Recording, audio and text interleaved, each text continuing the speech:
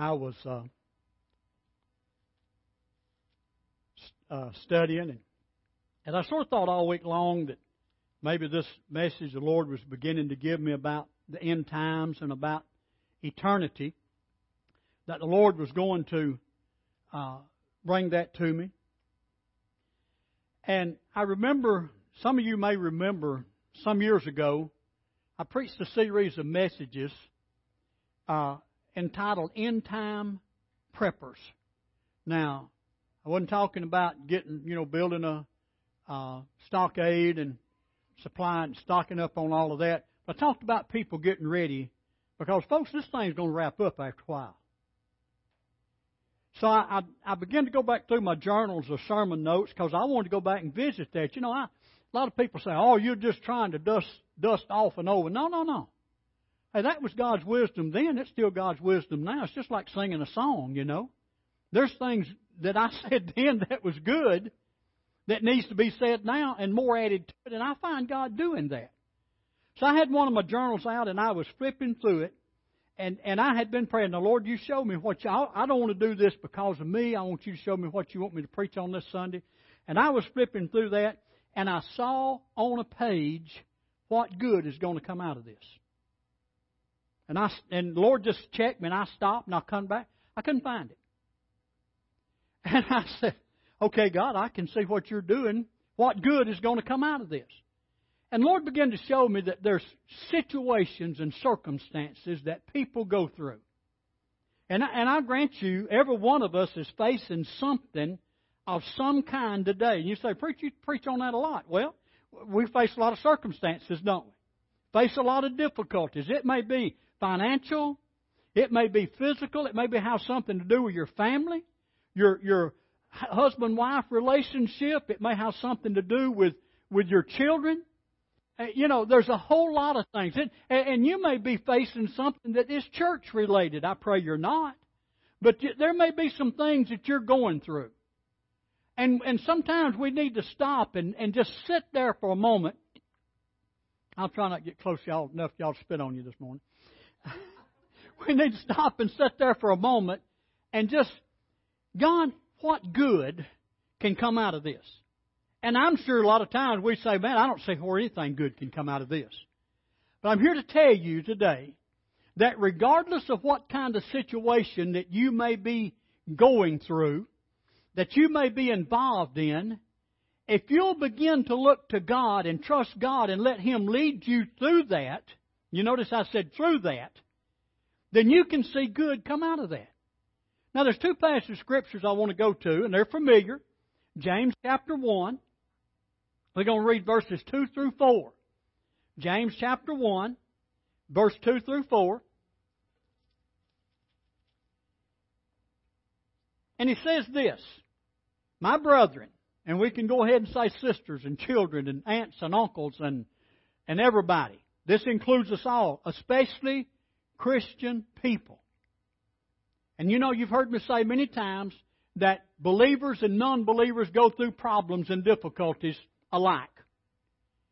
But we need to understand, folks, that as a believer, we're not immune from difficulties and circumstances coming along in life. I mean, it may be something physical in your body. As much as I believe God about healing, and I'm convinced that healing is for us today, there's fights that I'm fighting in my body with my physical thing. But folks, my faith is in God, not in what some man can do. I thank God that God's got people He can use, aren't you? I mean, if God wasn't using doctors for some of us, we'd be in bad shape. And I thank God for that. But I thank God for God. I thank God for Jesus. I thank God for the stripes that He bore. He took my healing. But folks, that I still have to deal with things. And I sit here and I thank God, what good can come out of this situation? But I know it can't. But he said this now, "My brother," and that's all of us, "count it all joy when you fall into various trials." King James says temptations. The actual Greek word said tests, trials, and temptations. So count it all joy. When you come up in difficulty in life, count it joy. You say, "Well, how do you do that?" Well, I hope before we get through today that we can understand how to do that. knowing that the testing of your faith produces patience. But let patience have its perfect work, that you may be perfect and complete, lacking nothing. Now, Romans chapter 8, verse 28. Romans 8:28. And we know all things work together for the good. Everybody say together for the good. And that's all things we're talking about. All things work together for the good to those who love God, to those who are the called according to His purpose. Let me qualify something right here. If a person is not a Christian, if they're not a believer, Jesus Lord of their life, they can't invoke the promise of that verse right there. Because they don't love God. People can say they love God, but just because I say I love God, that's not the acid test of my love for God. Jesus qualified that when He was asked what was the greatest commandment. And He said, "Hear, O Israel, and know." And when He talked about Israel, He wasn't just talking about the Jews there, but this comes to us today. That the Lord thy God is one, and thou shalt love Him. Love Him. With all your heart, all your soul, all your mind, and all your strength. Now that's the acid test of love. And I'm going to say this to you too. There's Christians that don't love God in that respect. You say, well, how can there be Christians and not be that way? Well, let's be honest about it. Sometimes when we look in the mirror, we're looking at one that's that way. Come on now, don't shout me down because I'm preaching good. Because there's times that we're not loving God with all. We need to be. And we can be. Here's the thing of it. And when my whole life is set to love God, and all that I do, God's first. Jesus is above everything and everything in my life. I look to Him. I walk for Him. I trust Him. I worship Him. I pray to Him. You say, "Preacher, I ain't there yet." Well, do everything you can to move in that direction, because this is what He desires for us to do. God first. You see that? God first. I've preached for years our number one priority is to have an intimate, personal, eternal relationship with our Heavenly Father. Intimate, personal. Personal. That means my relationship with Him is based on me and Him. It's not based on you. I thank God you love God. I thank the Lord that you're a Christian, but my relationship with God can't be because you're a Christian. My relationship with Him has to be because I'm a Christian, because Jesus is Lord of my life. Now, all things work together for the good. Now, that word good there is a word that we probably, we take it for granted sometimes, and we say, "Man, that's good." And there's an expression, part of the expression about, like you eat a sausage biscuit, you say, "Man, that's good," and that's okay. And every morning when I drink my fruit smoothie, I say, "That's good, man, that's good." Loretta tells you, I carry on about it all the time. I say, "Man, this thing is so good." And I'm not just trying to convince myself. It's an adjective that I really enjoy it. But anyway, and there's a good that's an adjective that expresses pleasure and delight in something about how it makes you feel. But here the word good means benefit. Everything works together for my benefit. See, God's for us, folks. We've got to realize that. He's on our side. He wants what we need in our life to be there for us and to walk in that kind of thing. So, when we think about it, we come into difficulties. We're to count it joy. Why? Because everything's working together for my good. If it was working together to destroy me, then I would have a problem having joy in that situation. But when we can hold on to what we have, you see, we can go on. And I know you have asked yourself, I have, what good can possibly come out of this? What can we do to make this thing good? And how can good come? Man, you don't know how bad everything is today. It seems like everything in the world is going wrong. It seems like if it could mess up, it's messed up. I want to ask you a question this morning. In your situation, whatever you're dealing with right now, be it spiritual, physical, financial, mental, whatever it is, did the sun come up this morning? It did, didn't it? And I tell you what, it's got warm out there since it's come up too. You know, and if everything was going wrong, the sun wouldn't come up. If it had, you wouldn't have been able to see it. Did your automobile crank this morning? You see, everything's not going wrong. Yeah, but that don't matter. That's part of everything, okay? The water still runs when you turn the tap on if you paid your water bill. The refrigerator's still keeping things cold. The freezer's still freezing. Air conditioner's still working, hopefully. So, not everything, and see, this is the attitude that we get. Man, everything's just messed up. No, everything is not just messed up. You're at church. I don't think church is messed up. I don't think I'm messed up. And I don't think you're messed up. So not everything, because we get in this kind of a situation, we get under this thing, and we don't look to Jesus, we don't count it joy, then everything in life falls into a category. And it's always bad. I'm reminded of a fellow that I'm sure you're familiar with also, and that's Joseph, the son of Jacob. And I'm sure that Joseph in his lifetime asked himself that question many times. But let's just take a little glimpse of his life. If you want to really read it, you go back and it starts in Genesis chapter 37, 38, and then you'll find Joseph all the way through the rest of the book. Plumb on over to chapter 50, 51, ever how many chapters in Genesis. I'm sorry that I act like I don't know. Thank you. I mean, I know we're on Facebook Live, but y'all act like you're alive. It'll be okay. Joseph had 2 dreams as a young boy. Now, his brothers didn't like him to begin with because he was his father's favorite. And his father made him a coat. It's called the coat of many colors. And he made that far specially for him, and that even added to his brothers' anger. They didn't like him even the more. So, he had 2 dreams. Joseph dreamed, first of all, that they were out binding sheaves, and that's what that was. It'd be their wheat. And they would go out and cut it with a sickle, and then they'd take a bunch of it in their arm, and then they would tie it. They'd lay it down, they'd go to the next one, do the same thing. That's how they harvested wheat back in that day, or barley, or whatever they were harvesting.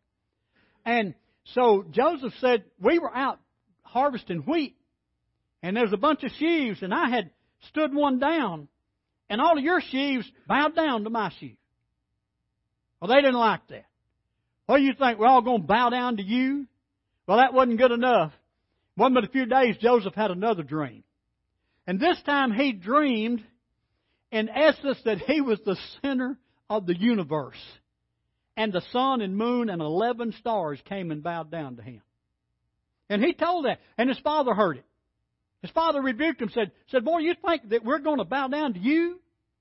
I know I love you and that you're more precious to me than the rest of them. We're not going to bow down to you.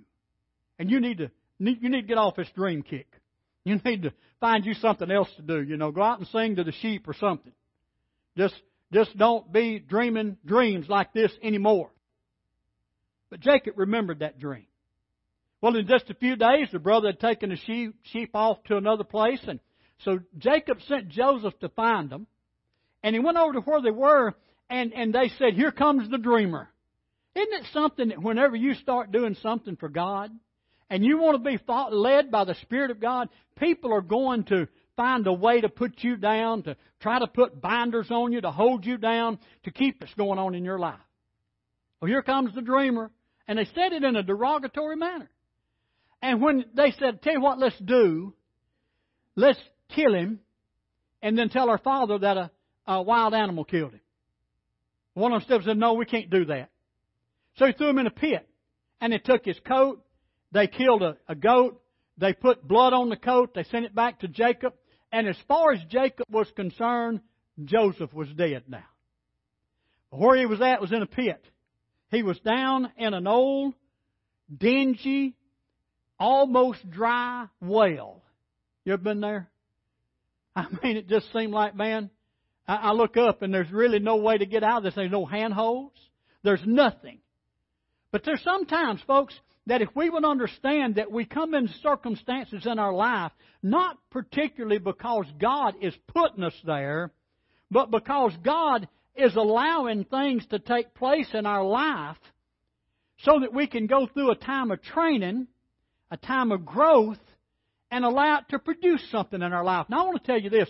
I don't believe God's doing anything bad to anybody. I base that on James 1:17 that says every good and perfect gift comes down from the Father above. And if it's not good and it's not perfect, then it's not from God, okay?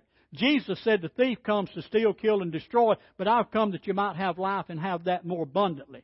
So if it's not from God, if it's not good, if it's not perfect, if it's not for my benefit, then it's not from God.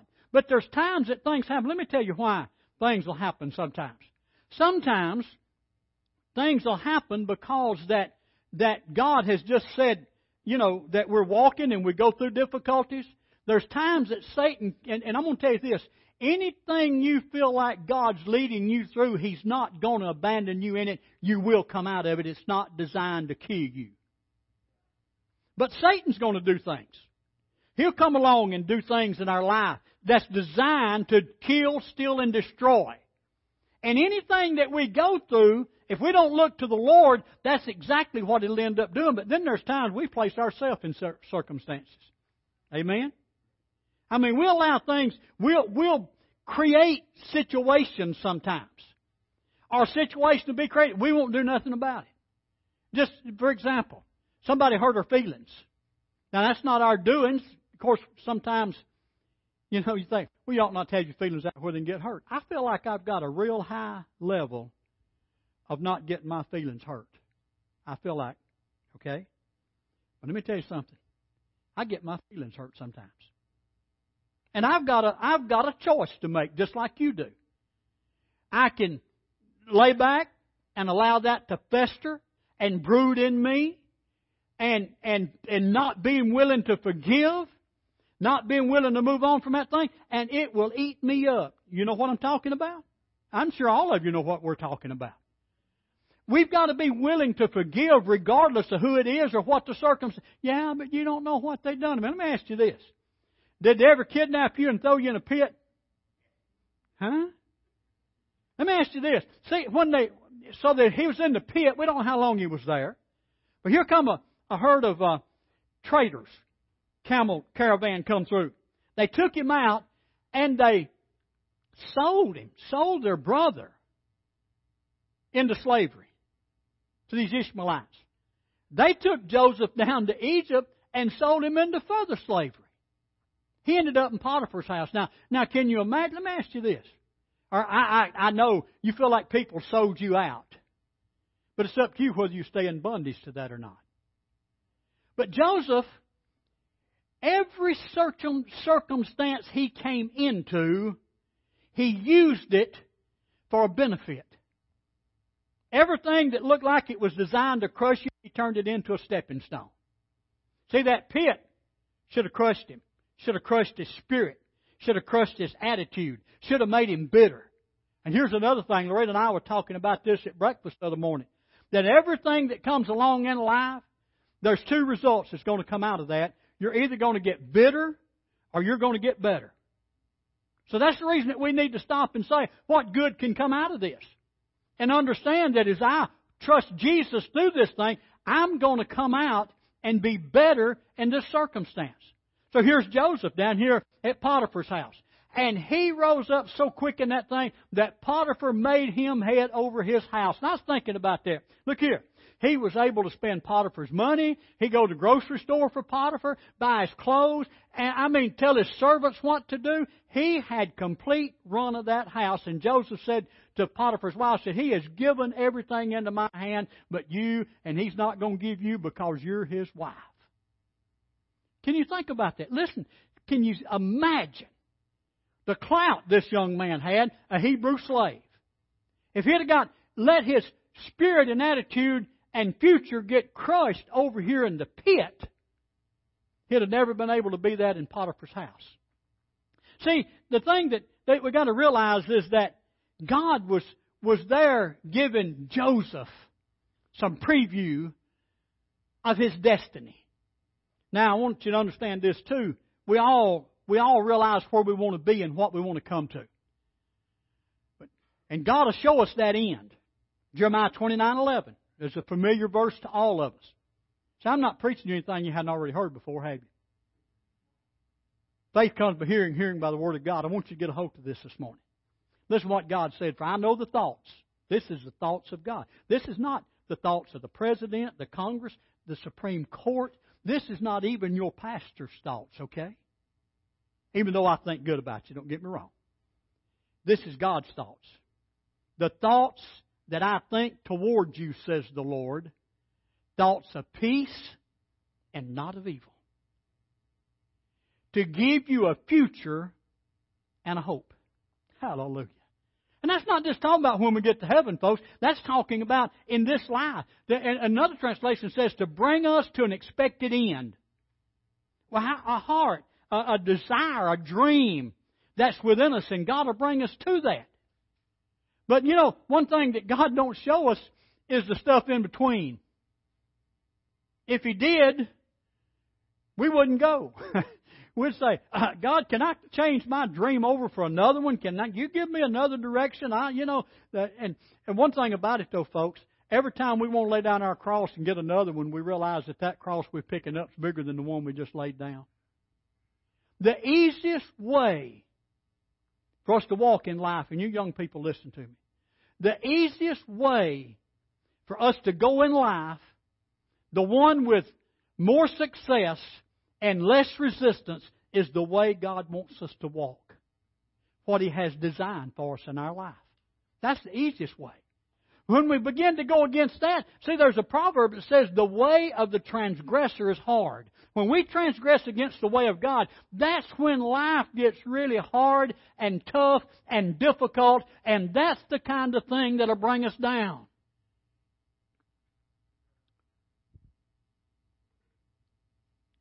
In Potiphar's house, Joseph was a fine-looking young man. I don't know how old he was at this time, a few years older than he'd got to be in the pit. And he was a fine-looking young man, good physique, good character, and Potiphar's wife had evil thoughts. She accused Joseph of rape. Come in, told Potiphar. I'm sure Potiphar said, I give this guy everything in my house. And now then, and of course there's a lie, you know. It was a complete lie.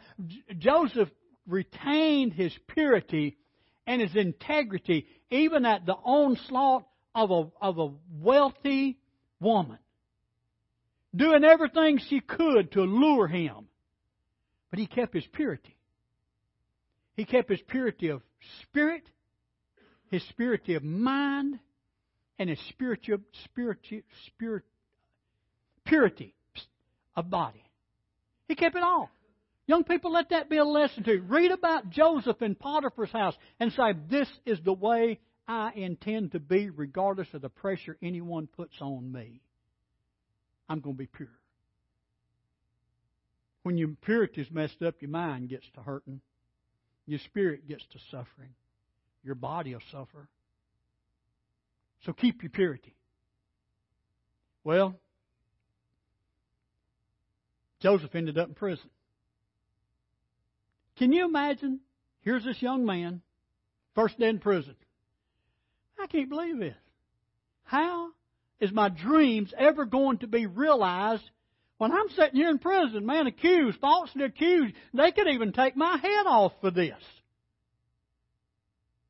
But in that, listen, if you'll read it in Genesis there, he rose up in the prison to where the head guard made him the head over all the prisoners. He'd tell them what to do every day, where to go, when they could have their activity time. And all of this, he was there. One day there was a couple of guys, a butcher and a cupbearer, that had got put in prison because Pharaoh didn't like them anymore. They didn't do what he said when he said to do it. And so they had a dream. And out of this dream, the cupbearer got delivered and the baker got his head took off. But Joseph told him what their dream was. It's the only time I find that Joseph had any kind of complaint, he said this. He told that cupbearer, said, when you come before the king, remember me to him. I've been in here 2 years. And all this time, I was sold in slavery. I'm here wrongly. I was falsely accused. So remember me to the king. I will. Well, he got out 2 years later. 2 years later now. And I'm sure Joseph said, that's sorry, guy. See if I interpret any more dreams for him. We don't find that. He didn't get bitter. And one day, Pharaoh had a dream, and Joseph got called up because the cupbearer told him about Joseph interpreting the dream. He got called up. He interpreted Pharaoh's dream, and I'm going to shorten this right here because I got a lot more to say. And out of that, Joseph became the second in command in all the land of Egypt. Think about that. He's to a place now. Let me tell you something. He's to a place now that if he could remember those Ishmaelite traders next time they come to town, he could have them arrested. Can you imagine what he could have done? He said, Pharaoh told him, said that every man in this kingdom will do what you tell them to do. Because I'm Pharaoh and you're second in command. He could have had Potiphar and his wife put to death for the lie they told on him, and him ended up in prison. He could have had that cupbearer for so long, waiting so long. Could have had all of these things, but you don't find any bitterness in Joseph any way whatsoever. The famine, the brothers came, that whole story, the brothers came, and finally they went back and got their father and Joseph revealed himself to them, and the father came, and when they came, let me tell you this, get a hold of this. The father, the mother, and 11 brothers bowed down to Joseph.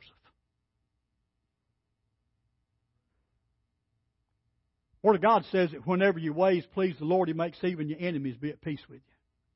They bowed down to Him. The end. But that wasn't the end of the thing. Jacob lived a few more years and he died. He blessed all of them before his death. He lived a few more years and then he died, and the brothers got together and said, now that Daddy's dead, Joseph may forget the goodness and have us killed. And he could have done that. So they sent a word to him, and then they came themselves, and when they came themselves, they bowed down to him. They said, please have mercy on us, don't destroy us. And in Genesis chapter 50, listen what Joseph said. Joseph said to them, do not be afraid, for am I in the place of God. Now that's something you need to think about. There's not a one of us today that has enough God authority that we can stand in judgment over somebody else regardless of what they've done. Not a one of us. We don't have the right to stand in the place of God. Jesus said that God judges righteous judgment. You say, yeah, but no. Listen, there's no yeah buts with it. Judge not one another, brethren. Judge not. We're not God. We don't know people's thoughts and intents. We only see actions and hear words. It's not up for us to judge and place that death regardless of what it may be on anyone. He said, do not be afraid, for am I in the place of God. But as for you, you meant evil against me, but God meant it for good. God meant it for good. All things work together for the good. God meant it for good. In order to bring it about as it is this day to save many people. Now therefore do not be afraid. I will provide for you and your little ones. And He comforted them and spoke kindly to them. In essence, they came and said, forgive us. And Joseph said, I forgive.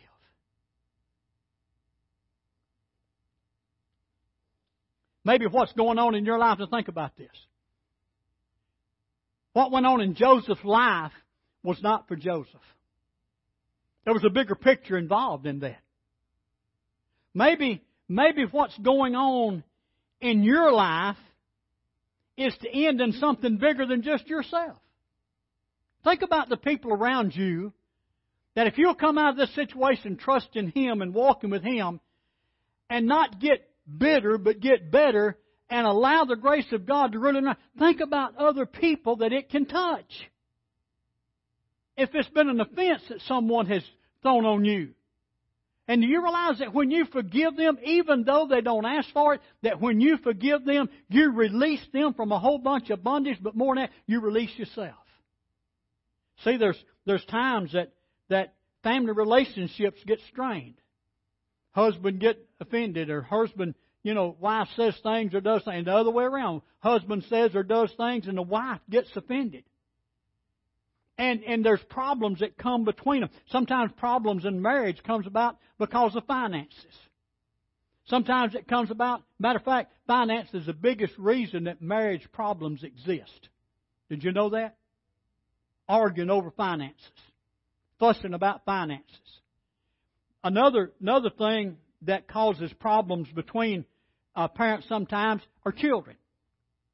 The way that one or the other are doing the children, and there's offense taken, and sometimes problems come because of that. Sometimes brothers and sisters, siblings get out with each other over family situations, over inheritances and wills, and over property and things of that nature.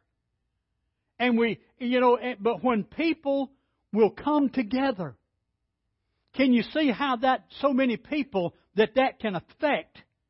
Whenever you see, if there's problems between a husband and wife, children know it. They understand that. And whenever that husband and wife will come together and work through those things and grow closer together than they were before, the positive effect that it has on the children. If it's siblings, and say two brothers get out with each other, and there's more siblings involved, and when those two brothers come together, instead of tearing up the family, it brings the family together. So in churches, it's the same way. You see, problems arise in churches, and you don't know how many times that I thank God for our church. There may be problems in our church that are tough, and I might just be ignorant and blind, okay? Maybe I've chosen to be ignorant and blind. And I know that we're people, but folks, as far as unity goes, I've never been around a church that seemingly has the unity and the love one for another that our church does. And that's just something that I'm so thankful for all the time. Thankful for that kind of thing. I'm glad that when we come to church, there's not an electrifying atmosphere, negative electrifying. I like to, when we come to church, to be a positive electricity going on. And I thank God. But there's churches that they get tore apart because of individuals' desires and wants. But when they're willing to come together and get those things worked out, the whole church benefits from it. So you see, when we get in situations in life, when Joseph kept the right attitude, it did not only benefit him and his wife and his children and the land of Egypt, it benefited his entire family. Think about that. Because he chose to stay where he needed to be before the Lord. Friendship relationships that get strained. And we want to look at somebody and say, you're my BFF. But down the road something could happen in that. And if we don't watch it, that'll pull us apart. And not only that, but it'll begin to separate other people as well. But when those two people come back and get over that, it benefits everybody around. There's no way that we can not get right with God and have the right attitude and it not be a benefit to everybody. Real quick. The best thing that can come out of your trial, you say, well, what? Let me tell you the best thing that can come out of what you're going through right now. You ready for this? Patience. Patience. Now, we're not talking about the ability to put up with things. Even though that's an attitude, that's the definition that we find of patience nowadays, is just the ability to put up with somebody. Oh, Lord, give me patience for Brother Wayne. You know how he is. How many times you prayed that prayer? No, I'm just kidding. That's not what I'm... But anyway, that helped. Long-suffering, the Bible calls that. Old King James calls that long-suffering. And we need that. Love is patient, kind, and long-suffering. And we need that with each other. But what I'm talking about is steadfast endurance, that regardless of what's going on, I'm not going to turn loose of the hand of Jesus Christ. I'm going to keep walking with Him. I'm going to hold on to Him. And if I start to sink, then He's going to lift me up. When I walk through the valley of the shadow of death, I'll fear no evil because He's with me. His rod and His staff, and He comforts me. I'm not going to turn loose of Him regardless of what may go. The world can go away, but I'm going to walk with God every day of my life, and I'm going to stay with Him. And I'm not going to get proud and haughty about doing it either. I'm not going, here's one thing that people do if you don't watch it. They'll get, man, I'm going to stick with God. You need to too. You need to be like me. You need to read your Bible every day. You need to pray every day. No, that's not what I'm talking about. What I'm talking about is growing with God and staying with Him and walking in love regardless of what may be going on. Regardless of the situation. The patience that will come from that. See, patience causes us to receive the promise of God. What is the promise? When we're going through a situation, what's the promise? Going through it and coming out, that's the promise. In Hebrews chapter 10, verse 35, it says, "Therefore do not cast away your confidence, which has great reward." Great promise of reward. "For you have need of endurance." Patience, the King James says.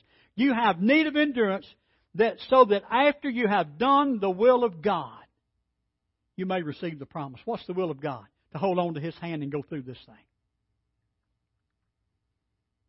Patience keeps us running a race. Hebrews chapter 12, verse 1. "Seeing therefore that we're passed about with so great a cloud of witnesses, let us lay aside every weight and the sin which does so easily beset us, and let us run with endurance, patience, the race that is set before us." Mark and Hallie and Peyton ran in a 5K at midnight the other night, and they enjoyed it. Mark said that Coleman's not as flat as Faultville is. There's hills in Coleman. But he finished that race, even though it took longer to get there. And folks, here's the thing about it. In this life, we're not timed. There's not checkpoints along the way that we got to get to this place at a certain time. We're not timed as to how quick we run the race. We're rewarded for how we run the race. And we got to run it with endurance. Peyton ran that race, and he didn't fare as well. He finished it, but he had eaten a whole bunch of Mexican food for supper that night and ended up throwing up about 3 times during that race. He was involuntarily laying aside every weight. We keep going. We keep going. The promise is there. The reward is there. The crown is there, folks. The results is there. But we got to keep going to get there. And we can't let this circumstance stop us. We got to keep walking with the Lord. That's the only way. Because the next verse says, looking unto Jesus. That's the way you run it with patience. Looking unto Jesus is the only way you can do it. I like Ecclesiastes chapter 7, verse 8 in the New Living Translation. It says, finishing is better than starting. You think about that. I'm sure that Mark, when he started that race, did not realize those hills was out there. A lot of questions, a lot of people around him. Probably had questions, and he knew that he had to start, though. You got to start to finish. So he started. And he ran that race. And when he got through with it, it was a whole lot better than starting, wasn't it, Mark? I mean, it just felt a whole lot. I'm through with this thing now. I've accomplished this. I've done this. I've run this race. And folks, that's what we're going to be doing one of these days here on this earth. And especially when we get to heaven, we're going to be like Paul that said, I fought a good fight.